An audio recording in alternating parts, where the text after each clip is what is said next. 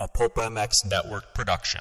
Welcome to the Fly Racing Steve Matthes Show, presented by Matthes Tires and Renthal on RacerXOnline.com.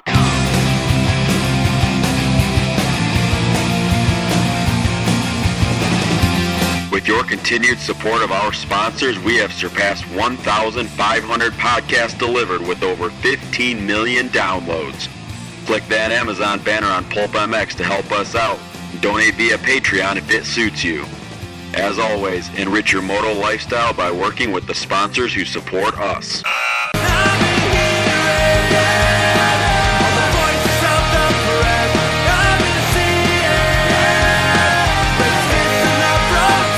The original Moto Podcast, featuring legends of the past, stars of today, season previews and race reviews, introspection, opinion, facts, and laughs. Here's your host, Steve Matthes.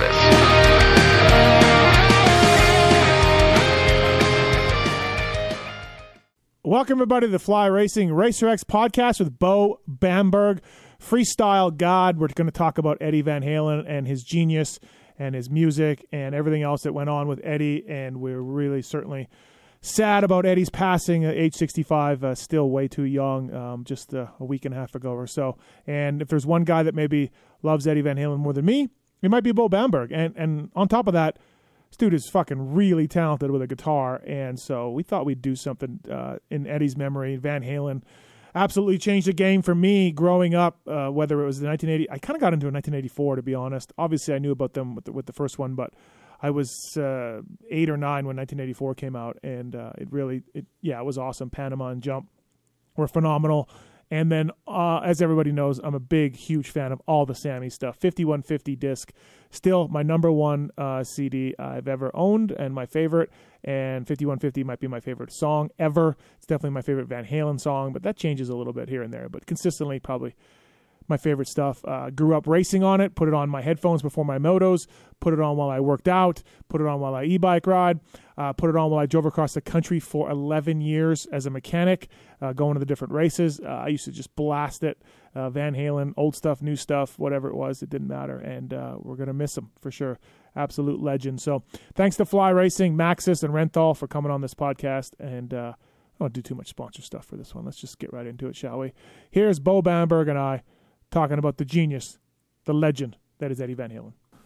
All right, everybody, as promised, let's get into all things Eddie Van Halen and also hear some cool stuff, too, from a buddy of mine, freestyle legend Beau Bamberg. What's up, Beau? How are you, man? It's a good way to start. Pretty good, man. It's a good way to start, yeah. I'm doing pretty good considering, the circumstances, and yeah, it's been rough, man. It's been really weird. I gotta be honest with you. I don't think I've ever really experienced something like that. Like with someone dying that I didn't know personally. Yeah. Like how it actually affects you, and then you don't really realize it until something like that happens. How much that guy's actually part of your everyday life. Really, like especially with me, because like every room I go in the house, or every, time I listen to music, or anywhere I go, I have a striped guitar probably hanging in every room of my house, or a poster, or a T-shirt, or a, whatever, man. So it was was really weird. Yeah, I'm with you. If people want to check out, we did a sound check episode, I want to say like a year and a half ago or so, and we did some of our favorite Halen songs on there. This isn't going to be that necessarily. We might touch on that, but go back in the archives, just search Soundcheck, and Beau and I get into it on that one as well for some of our favorite Eddie Van Halen tunes. Yeah, I'm with you, man. I the lead singer of one of my favorite bands, a Canadian band named Tragically Hip, he passed away 3 years ago. I remember that. Yeah, and dude, I mean, I had my grandparents pass away. That's about it. I have both my parents, and I haven't had anybody really close to me pass away. And this singer, and now Eddie, I can't believe how much it's affected me for someone I've never met. I don't know them. They don't know me. It's very strange, but I just think of the hours and hours and hours I spent listening to music, listening to Gord Downey's lyrics, trying to think about them.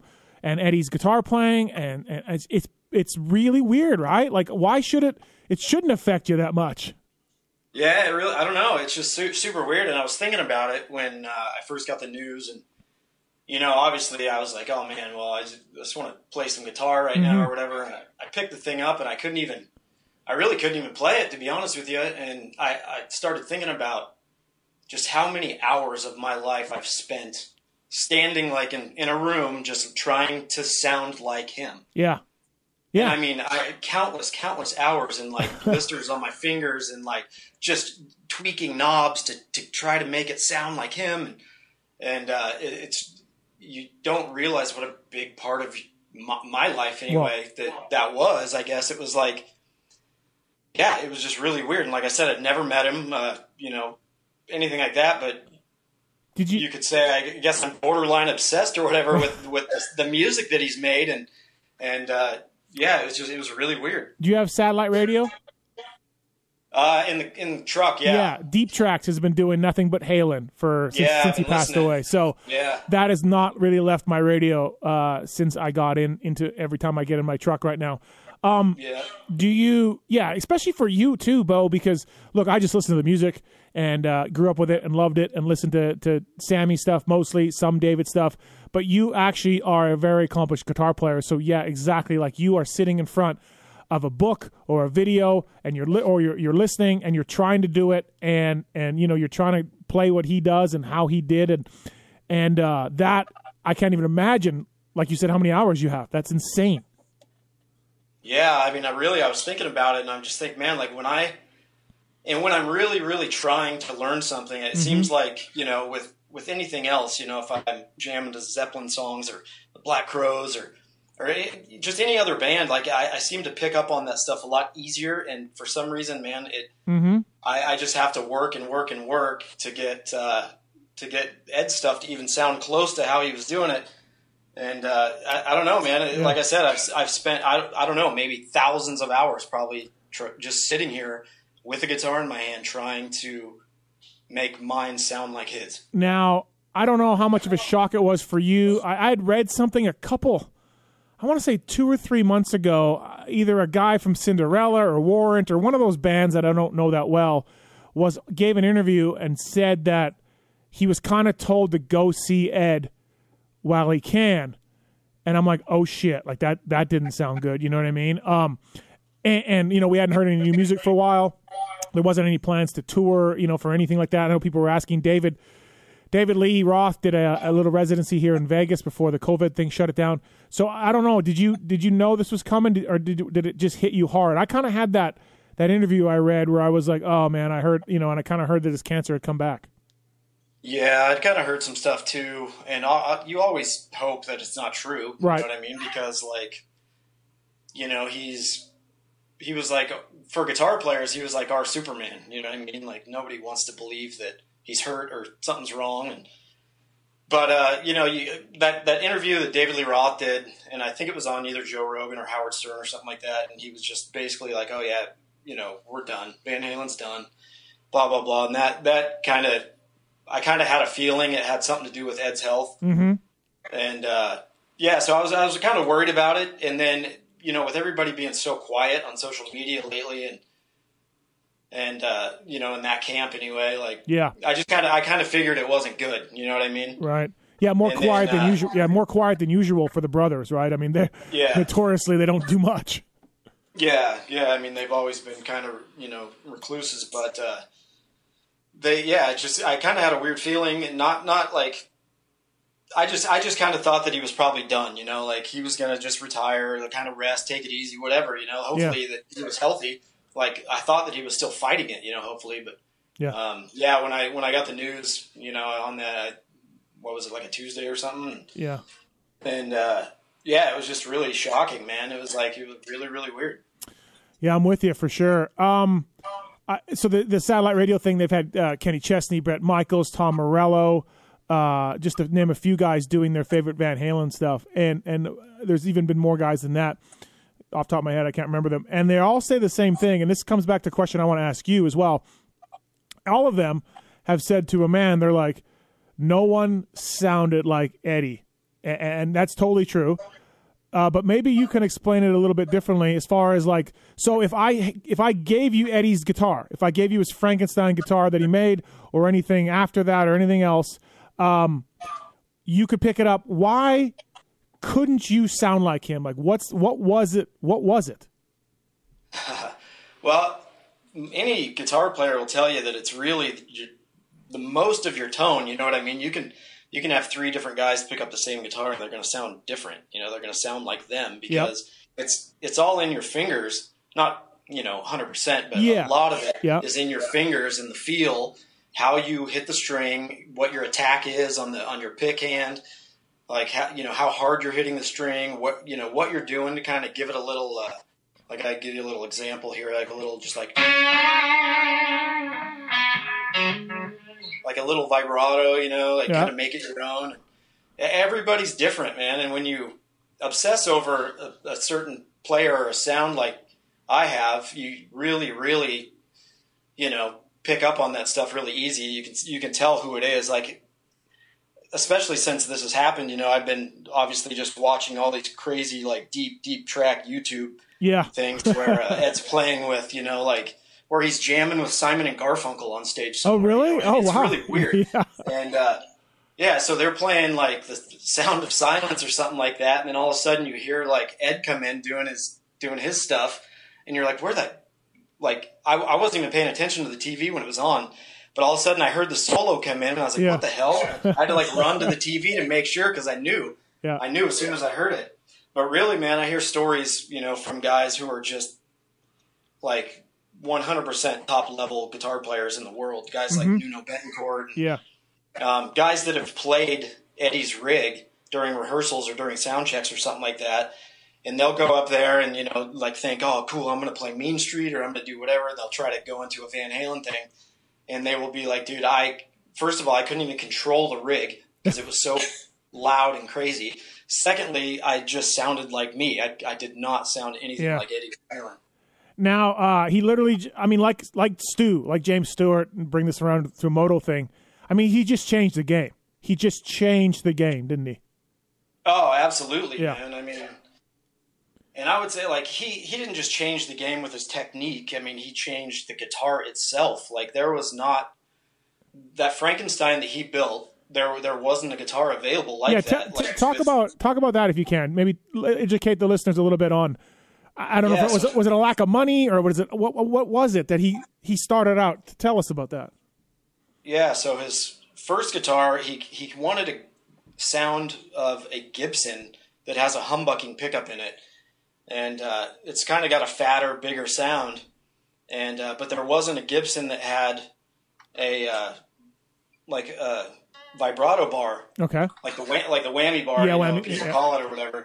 And so basically, he took a pickup out of a Gibson, chiseled out the body of a Fender Strat copy that he got I think he got the body for like $80 and the neck for $100 or the body for $50 or whatever it was. Right. And, threw the thing together himself and threw that Gibson pickup in it. And like I said, he kind of had to like chisel out the body to make that pickup fit in there because it's twice as wide as the Fender pickup. So he chiseled the body out and then kind of threw that thing in there. And he didn't really know how to rewire it. Okay. So he kind of got it figured out to where he hooked that pickup up to the volume knob. Yeah. Because that's all he really wanted anyway.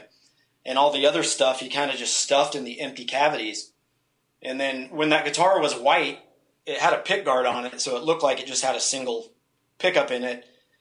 And so you couldn't see the stuff underneath it. And then when he painted it red, he kind of made that custom little pick guard. And you could see the exposed cavities with the pickup selector switch in the middle that wasn't really hooked up. And then there was a dummy fake pickup in the neck position that wasn't hooked up either.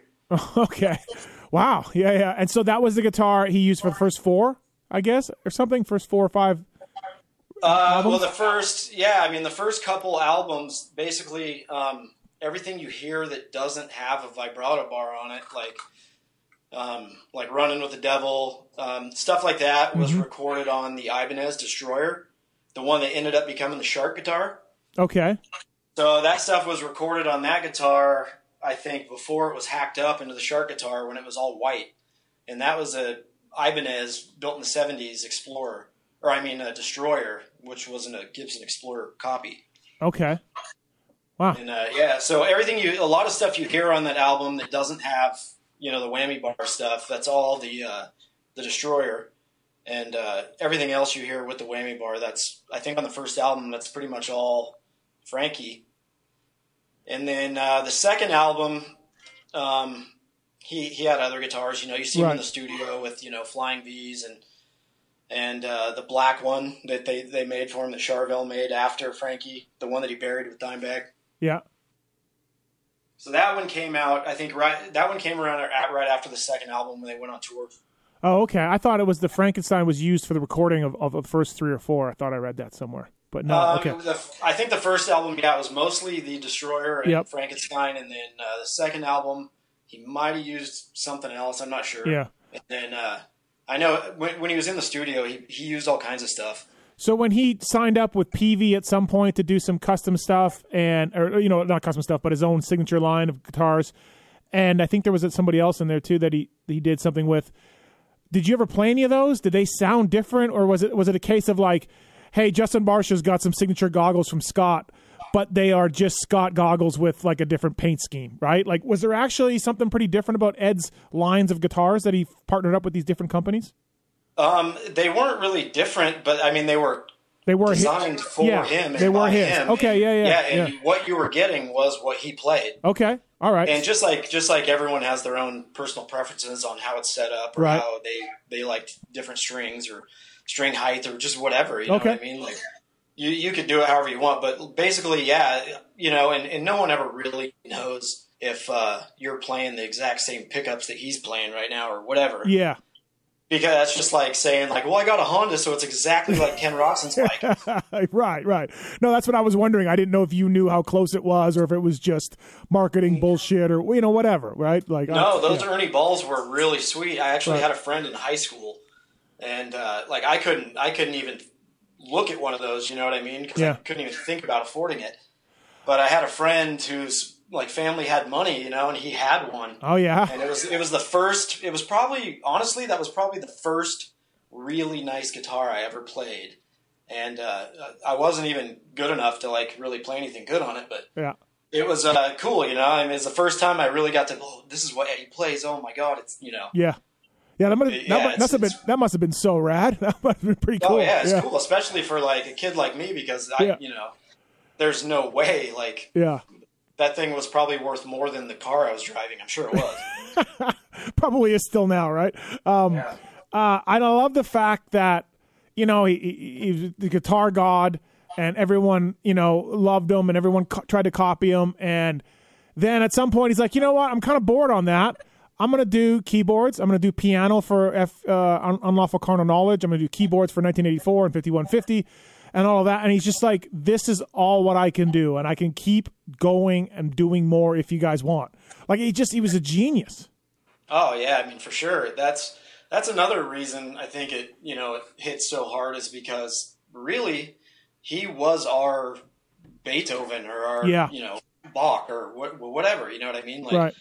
I obviously wasn't around for Hendrix, and I didn't get to see any of that. Obviously a huge fan of Hendrix and stuff, but Eddie was our guy for our era, and not only just that, but he changed the whole entire game so much, and it was just really, really cool that we got to be alive at the same time as that. You know what I mean? Like, I'm with you. I re-listening to the stuff, deep tracks, and then on my iPod and everything else. I went out and did I'm a Sammy guy, that. But I went out on a mountain bike ride shortly after he passed away, the day of or the next day, and I just put on Van Halen playlist on my iPod on Apple Music and bicycled to that.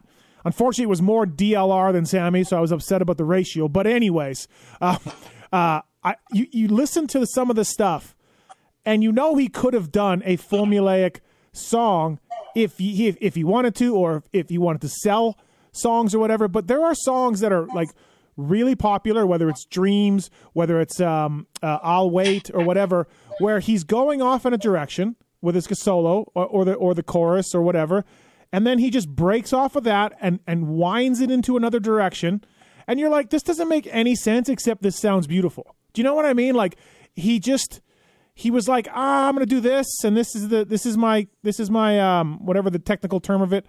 This is what I'm gonna play for, you know, a minute and a half. This little riff here, and then I'm going off on my solo. And I'm going off in a completely different direction, and I'll bring it all back to the riff. And it's brilliance, man. When you really just listen to the guitars, it's such brilliance on so many songs. Oh my God, yeah, it's crazy, man. Like Ed always said, he always had a famous quote that was like, "Hey, man, to hell with the rules. You know, if it sounds right, then it is." Yeah. So, and I mean, yeah, that's the thing. Like, and people talk about it all the time too. How after Van Halen 1 came out, the explosion of people trying to do what he was doing. Right. And no one could even come close because they didn't have that musicianship that he had. Like, he was a true, like, musical genius. I mean, seriously, genius is the perfectly word for it. It really is. Yeah. Obviously, there's no better way to put it. Obviously, we're two biased Van Halen fans, but I really believe that. I truly believe that. Yeah, I mean, like, there's stuff like, play a little part right here where that part in Drop Dead Legs, where it goes, well, I'll just play it real quick.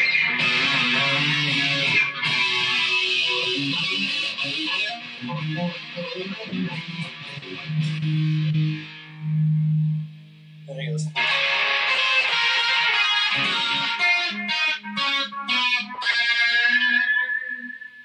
And like, then it just comes in hot, right? Yeah. Yeah. Who would ever think to like put something like that to lead back into the chorus? You know? No, absolutely. I was actually a little out of tune when I played that. Sorry about that. Yeah. We didn't believe it.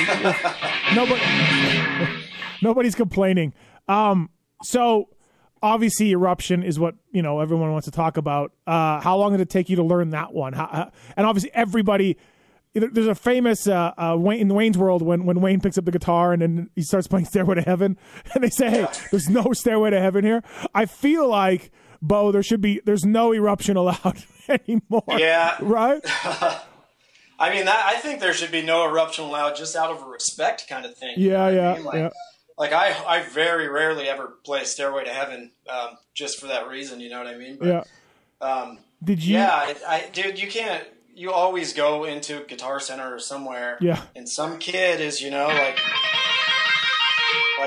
doing some kind of finger tapping thing, not necessarily playing Eruption, but the thing about that is what's funny is that part of Eruption, that tapping part. Yeah, and to be clear, Beau, he invented that, right? Nobody was doing that. He invented writing melodies with it. Okay. I mean, there's guys that so there'd be guys before that would hit a note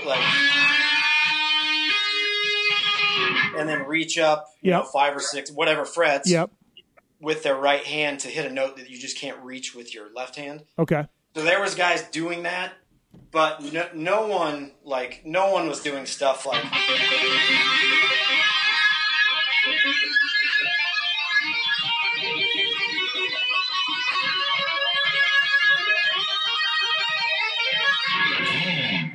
You know what I mean? Actually writing like a beautiful melody with that technique. He came up with that. How long did it take you to do it for you? Well, like I said, that part is actually the easiest part. Oh, is it really? Eruption to play. Yeah. Wow. It's really. Oh wow. If you have any kind of rhythm, you can just I'll kind of show you. Slow.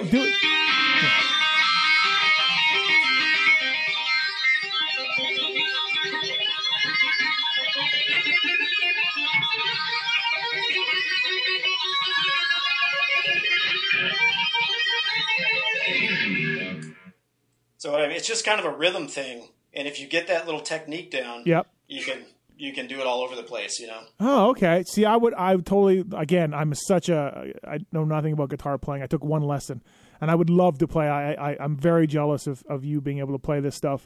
I would have thought that would have been the hardest part. That's so funny. No, that's actually the easiest part. There's a part that I actually can't even do right now because I tore some metacarpals in my knuckles. Okay. And my spread is crazy, man. It's like I'm having a hard time. I'm really having to work with like getting the stretch back in my hands here. What which solo? What do you think you play? What do you think you play the closest to him, or what are you most proud of what you can do that sounds really close to what Ed can do? Oh, geez, man, I don't even know. When I play, I like to play a lot of the early stuff. Yep. Kind of the more raw, just live in the studio, just him on the guitar, live kind of stuff, because that's when you're just by yourself in your room or whatever. That's kind of the easiest stuff to play along with, and you can just sit there. You don't even need to play with this song necessarily. But yep.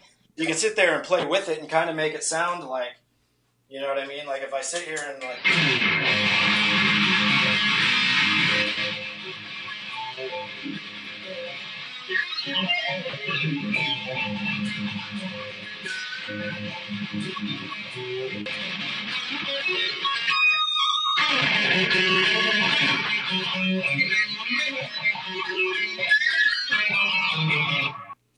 So like you can just that actually sounds like the album, you know what I mean? Yeah. So you can sit there and it seemed like kind of the later Sammy kind of stuff was more complex and almost like way more shreddy in a way, like the solos and stuff on those albums. So it's a lot harder, really, really hard for me to play. I think he was bored. I think he was like, watch this. Like, you know what I mean? Yeah, and it became more about not that just like let her rip, right. Loose, fast, young kid just full of angst and like, look what I can do kind of thing, to right. more like insane songwriting and, like how he put the solos together and it kind of became a little more complex. And like I said, that stuff is super, super hard to play. Like I have a buddy that is super, super good at the Van Hagar era, Eddie stuff. And little shout out here to Liquid Charlie on YouTube. Check him out, or on Instagram. That dude, he's the man when it comes to the Sammy era stuff. So check him out, man. If you want.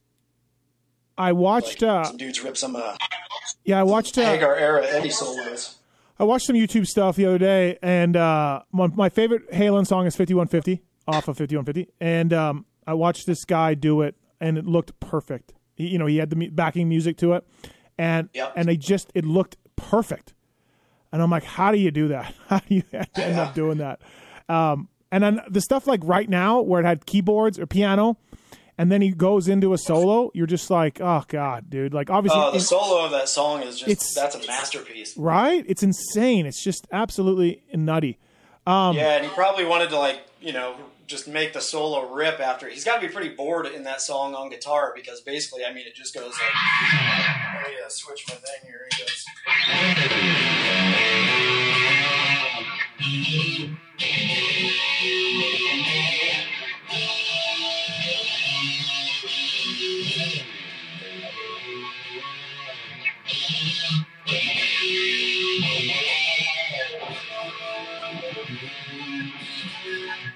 That's pretty much what he does through the whole song until the solo. Until the solo, yeah. Until the rest is piano. So he's got to be super. It's funny. I just watched a video yesterday of them playing that live on the Balance tour, I think. And, he just looked so bored. Yeah, because they would pipe in the keyboards and piano. He wouldn't do it. At least the shows that I went to, he never did it. It was always piped in, probably because he had to focus on his guitar stuff. But I can imagine for a guy like him, he's just like, oh geez, here we go, right? Like standard stuff where you're like, okay, I got this all day long. But even like the songs like Cabo Wabo on OU812, like Sammy obviously does the lyrics, and I don't know what it is. Apparently Eddie brought the sound to Sammy, and Sammy wrote lyrics to the sound. That's how they did it. And when you listen to a song like Cabo Wabo, Eddie's playing just sounds like, I don't know, Mexico to me. It sounds like vacation. It sounds like sun and sand to me. I have no idea why. Obviously, it must be the lyrics, but that kind of stuff, I'm just like, these guys are perfect for each other, Yeah, man, and that's just part of like what we talked about before on the last podcast, is like when you hear a song, it just instantly transforms you back to like probably when you first heard it and it was fresh to you, and you probably had that in your head that he's talking about Cabo, and Crash on the Beach, you know, Yeah. whatever. And like the lyrics, you know, it just paints that picture of you're on the beach. And like, you know, usually all those albums come out in the summer usually. So you're probably, you know, like cruising, you know, got the windows down and you're like just rocking out to Van Halen, having a great time. Yeah. That's, you know, part of the reason that, you know, I love this stuff too, is like, it's just all about it. Really, it's all just about good memories, you know, like anytime I'm rocking out to Van Halen or have good music going, it's a positive thing for sure. I wonder if he's got a lot of demos and B-sides and stuff. Obviously, their albums were pretty notoriously short. All of them were pretty short. I wonder how much stuff he's got in the vault that we'll see or we'll hear about, if at all. You know, Sammy made it sound like in his book there was just guitars and masters and tapes everywhere in the 5150 recording studio. But who knows how much of that is actually, you know, put down to paper as far as a lyric or a riff. There's actually a video, pretty easy to find on YouTube actually, of a tour of his home studio, 5150 Studios, and he shows and talks about all the tapes that are on the wall that he says just have, you know, they're all full of music and riffs and stuff that he likes, and or not even necessarily stuff that he likes, but just when, you know, him and Alex or whatever would be in there, he'd hit record, and he has just, I mean, thousands. It looks like thousands of tapes of stuff that, I mean, that, you know, I guess only Wolfgang will know, you know, now, like what's on there. Yeah. Did you see them the last tour? I didn't. I missed it because I was on tour. Yeah. I missed the one. I got to see him twice with Dave.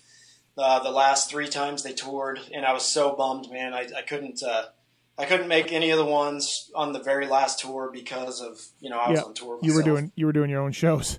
I went by myself. My wife didn't want to go. They played MGM Grand here, the arena, and I just an hour before showtime I bought a ticket and went by myself, and he looked so happy. He looked like he was in a good spot. You know, I'm not a fan of Dave. Dave can't sing anymore. He absolutely shot. You know, he runs around trying to do karate kicks half the time. But anyways, regardless, Eddie played great and looked really happy, clean and sober. You know, I don't know, it was 4 years ago now. It was really cool to see him like that, you know, because he was a mess at one point. Oh, yeah, for sure, man. Like I said, like when we talked about this before, too, I think back in like 07, 08, something like that, when he was just not looking good, not doing good.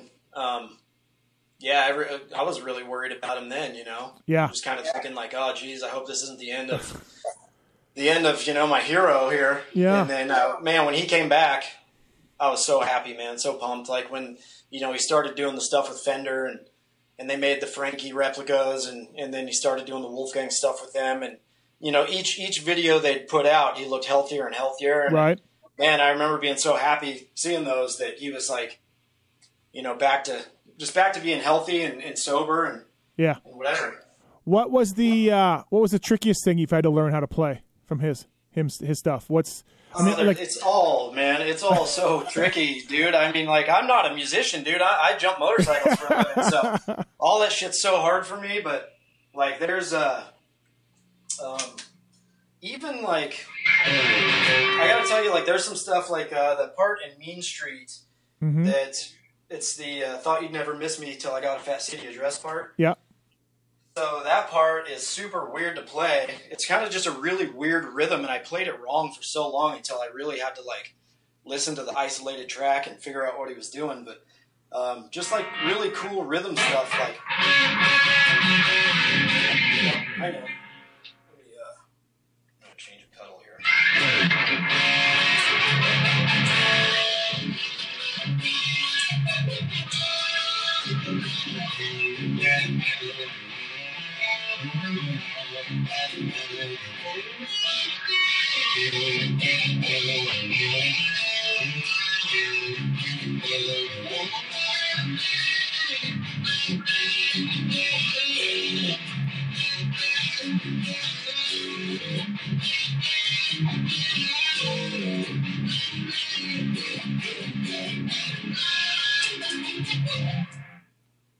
But yeah, just stuff like that, like that weird rhythm section, and like that stuff like that is so cool to me, you know. And like, I don't think he does with guitar players, but nobody really ever talks about, just to me, almost his rhythm playing was like better than his lead playing, you know, minus all the inventive stuff that he did, you know, that he brought to the game. But the rhythm playing is just unbelievable, man.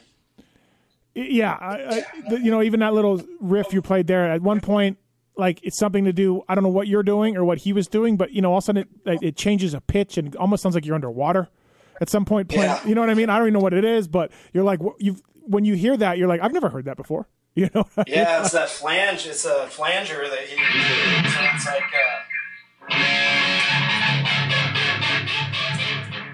that's what you're hearing. Yeah. It's kind of like on Humans Being too. It's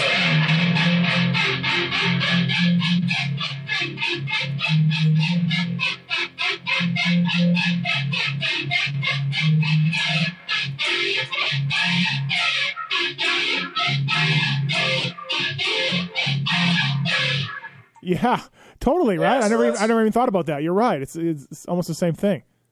Yeah. So and he uses that a lot.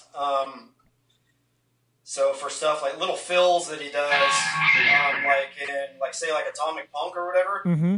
So he uses one effect for the right. And then sometimes when he'll use the flanger on top of that to like kind of really send it kind of into orbit kind of thing. So he'll go like.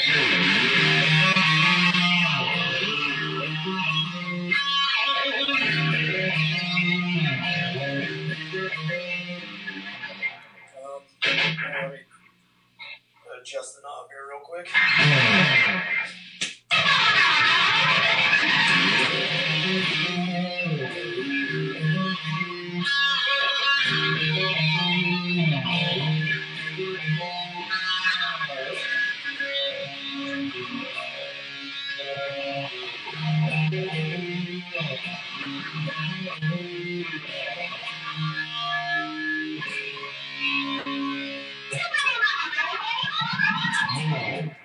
Like that. He'll do little accents like that with it, just to kind of give it a cool. Yeah, you wonder, like, how did he, I don't know if that's Ted Templeton or if that's Eddie, like how they're layering it, like you said, like they're layering it on top of one another. Like, how do you? No, I think I don't know. I really don't know how he recorded that stuff because, like, even in, say, like, like in Ain't Talking About Love, when he goes, when you hear it on the.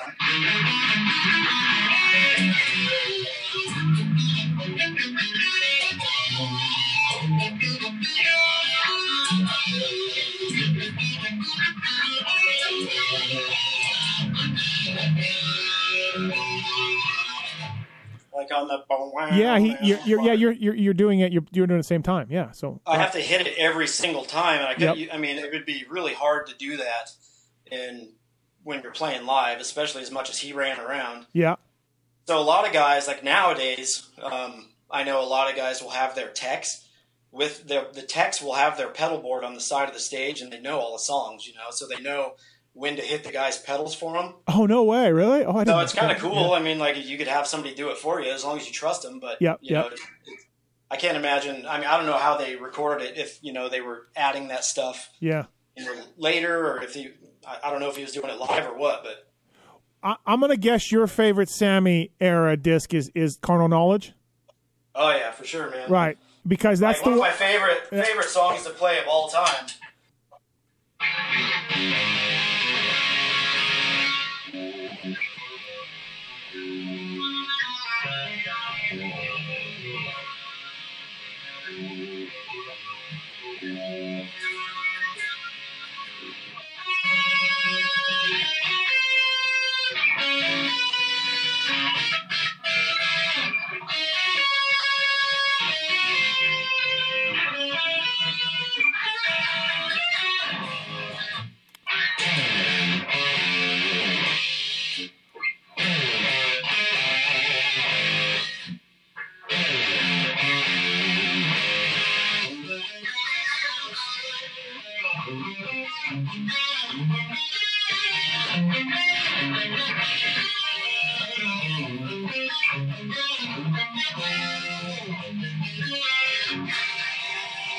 Yeah, a little run around there. And you know what's funny is I love that song, and like we talked about in the beginning of this, where he would go off in another direction. Like that could be 3 songs in there for somebody. Oh, yeah, for sure. For like a normal regular guitarist, right? Like what you're doing there is 3 different types of sound. Totally. Yeah, and what's really cool, I love, man, that's one of my favorite little rhythm sections, and it's not really that hard to play. It just, I love the little sus, like, you can always tell it's Ed when you hear them. You know what I mean? Like, I love the stuff he does, like, in the...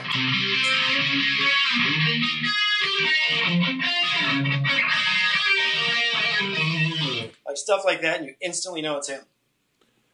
Beau Bamberg on the Fly Racing Racer X podcast, presented by Matthes Tires and Renthal Bars, of course. Also want to thank the folks at Race Tech Suspension and Motors. Pulp 20 is the code to save with those guys.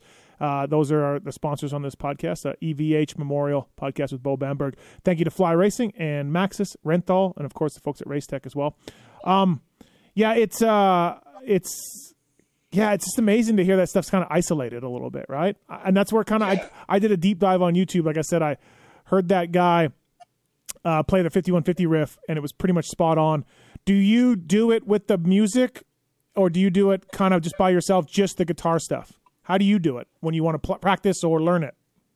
When I want to learn it, really, I'll play it with the song, because I tend to just be the guy that picks up the guitar and plays from memory. Okay. And it's kind of like you develop bad habits where you kind of forget stuff. Like, I just literally was playing Panama yesterday, and I was like, oh, there's this one little part that I was looking for on YouTube.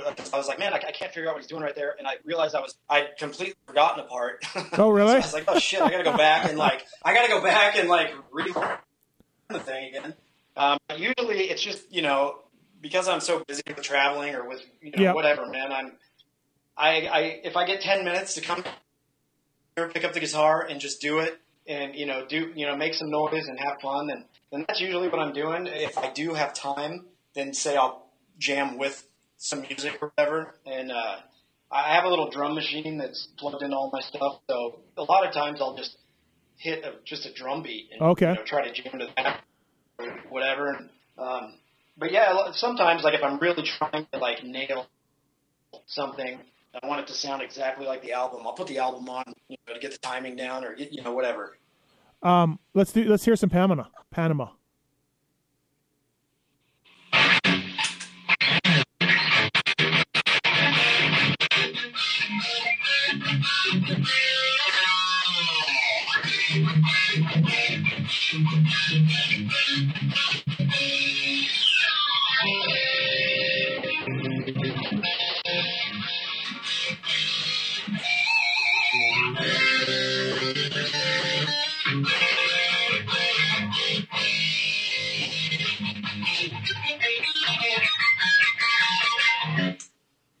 Is that we might have to do that one over after? I have to adjust something again. Is that last part really tough to play, or is that more? Is that more finger? Is that this part? That part? Well, no. The end. That part is the same as the end part, I guess. It's the Is that finger tapping? Is that going into the drums, like at the very end? No, that's just it's just a little chord right here. And then some harmonics. Okay. Which is where you just lightly put your finger, you barely touch the string right above the fret. Okay. And it does what's called a harmonic, which is like, which he uses a lot too, like, he'll go stuff like that. Yeah, that's definitely a thing. God, is there a more iconic hard rock song than Panama? Like, seriously, the whole. I don't think so, man. Right. Like, here, I'm gonna do that one again. Just so I have to change something on the pedal here. All right, it's fine. We can deal with it.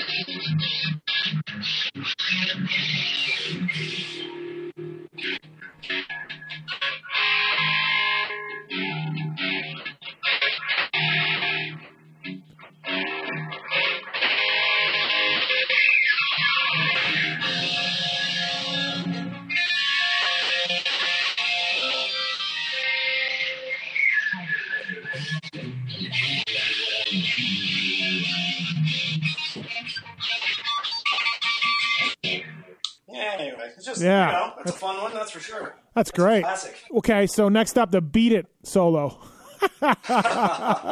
Apparently, I've never tried to learn that. I love it. I absolutely love that solo. Yeah. Is it? And it's just one of those that I haven't like really sat down and. I'm I always think the working on story. something else. I think the story is he did it in one take and left. I think he was there 30 minutes or something. Yeah, I think that's what I heard too. He got the call and he thought it was a joke at first, and then when he finally figured it out, I guess he went down there and maybe did 1 or 2 takes or something like that, and just left. And he's like, "Well, no one's going to listen to that kid's album anyway." And then he didn't even know who Michael Jackson was. Yeah, and he got no royalties or anything. Didn't care. Yeah, never got paid. It wasn't even worried about it. It was just like, I didn't think anybody listened to it. Right. I knew, besides obviously loving his stuff, we share a fondness, and he's gone on the record a couple times. I've read different interviews or whatever. I absolutely feel like one of the most underrated albums ever is Peter Gabriel's "So" from like 1986. It's an amazing, disc. Last album he bought.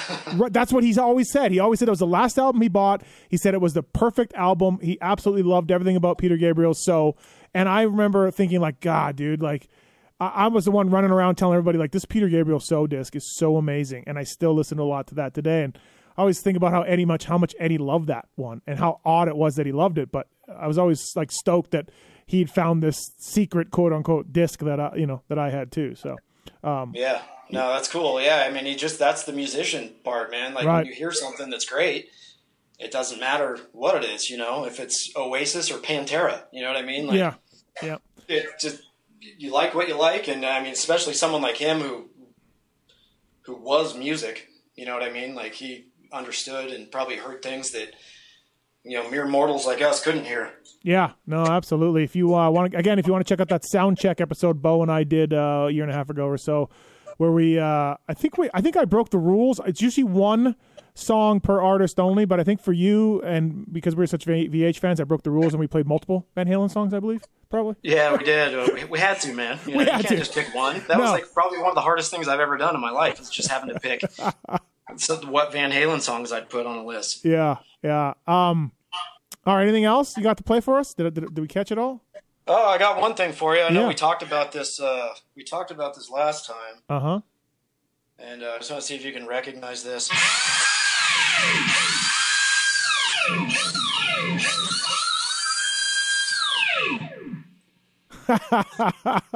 Nice, you did it.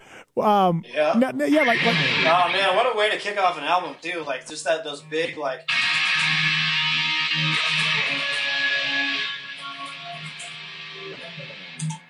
Yeah, well, I mean, how do you figure out? How do you figure out that? Let's take a drill and hold it to the strings. Pickups, I don't know. I mean, I think probably what happened was, I think his tech was. I think I'd actually heard a story about this one time, and I think maybe his volume was on or something like that, and his tech was working on a guitar near that one, and it'll pick it up. Like I'm a full arm's length away from my guitar right now.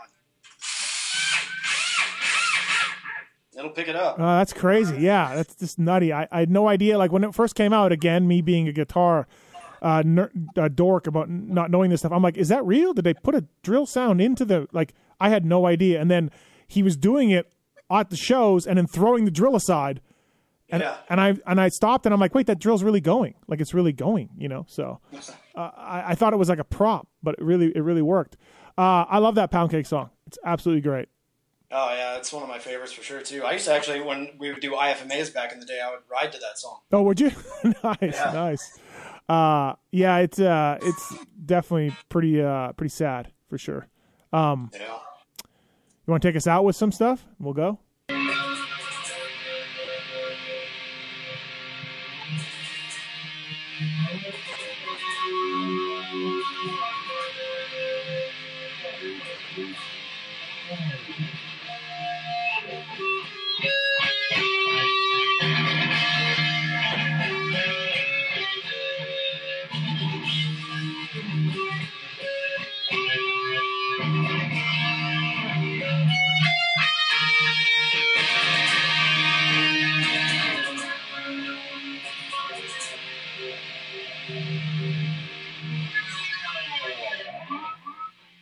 All right, man. Thanks for having me on. Rest in peace, Eddie Van Halen. Thank you, Beau Bamberg. Rest in peace, Ed. Thanks for doing this. Yeah, thank you.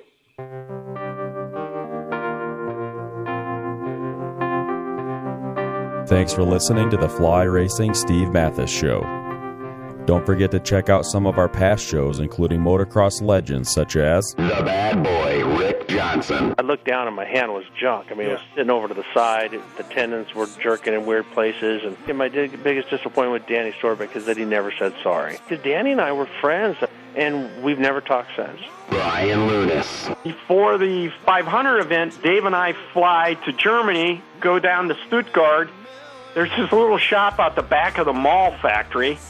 We get our cylinders, take them back, and, off we go. And, we ran Nicosil cylinders as a factory part for a handful of years before anybody ever saw it in production. Dave Arnold. And Magoo was all, how he did the big pancake thing, and he's got the thing, he's completely laying on the gas tank trying to miss his tree. I mean, he would have gone even harder, jumped farther if that tree hadn't have been, if it hadn't have been there. The Hurricane, Bob Hanna. I love the guy. I don't dislike. I think he's the greatest competitor this sport ever had. Absolutely 100% in my mind. I firmly believe that statement I said about these modern-day guys in Switzerland or Holland or Belgium on 45 minutes on the same bike. You're not beating Roger. Are you crazy? They're not doing it. If they think they're so much better nowadays than they were in those days, they're fools. They're different bikes, different times. The Beast from the East, Damon Bradshaw. It got to the point where I didn't want to leave home, and once I got to the race, I wasn't into it. If I wasn't going to give 100%,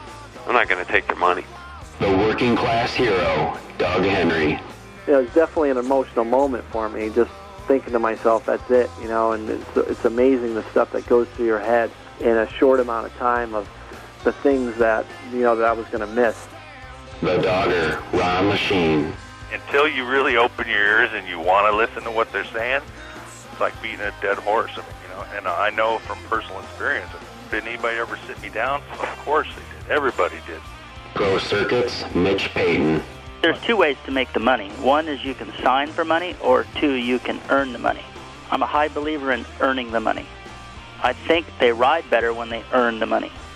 7-time Jeremy McGrath. I was so mad, so disappointed and so frustrated that I pulled pits and I left. Every point counts. I could kick myself to this day for not just riding around in tents. It's been no problem. My ego got in the way, The O Show, Johnny O'Mara. Stuff that you'd sit there, you didn't even want to ride it, you just wanted to just look at it all day. I mean, I got a chance to test all that. I like that era I was in, I really do. Search Pulp MX in the iTunes store to enjoy these and over 800 great motocross podcasts. As the days and the months and the years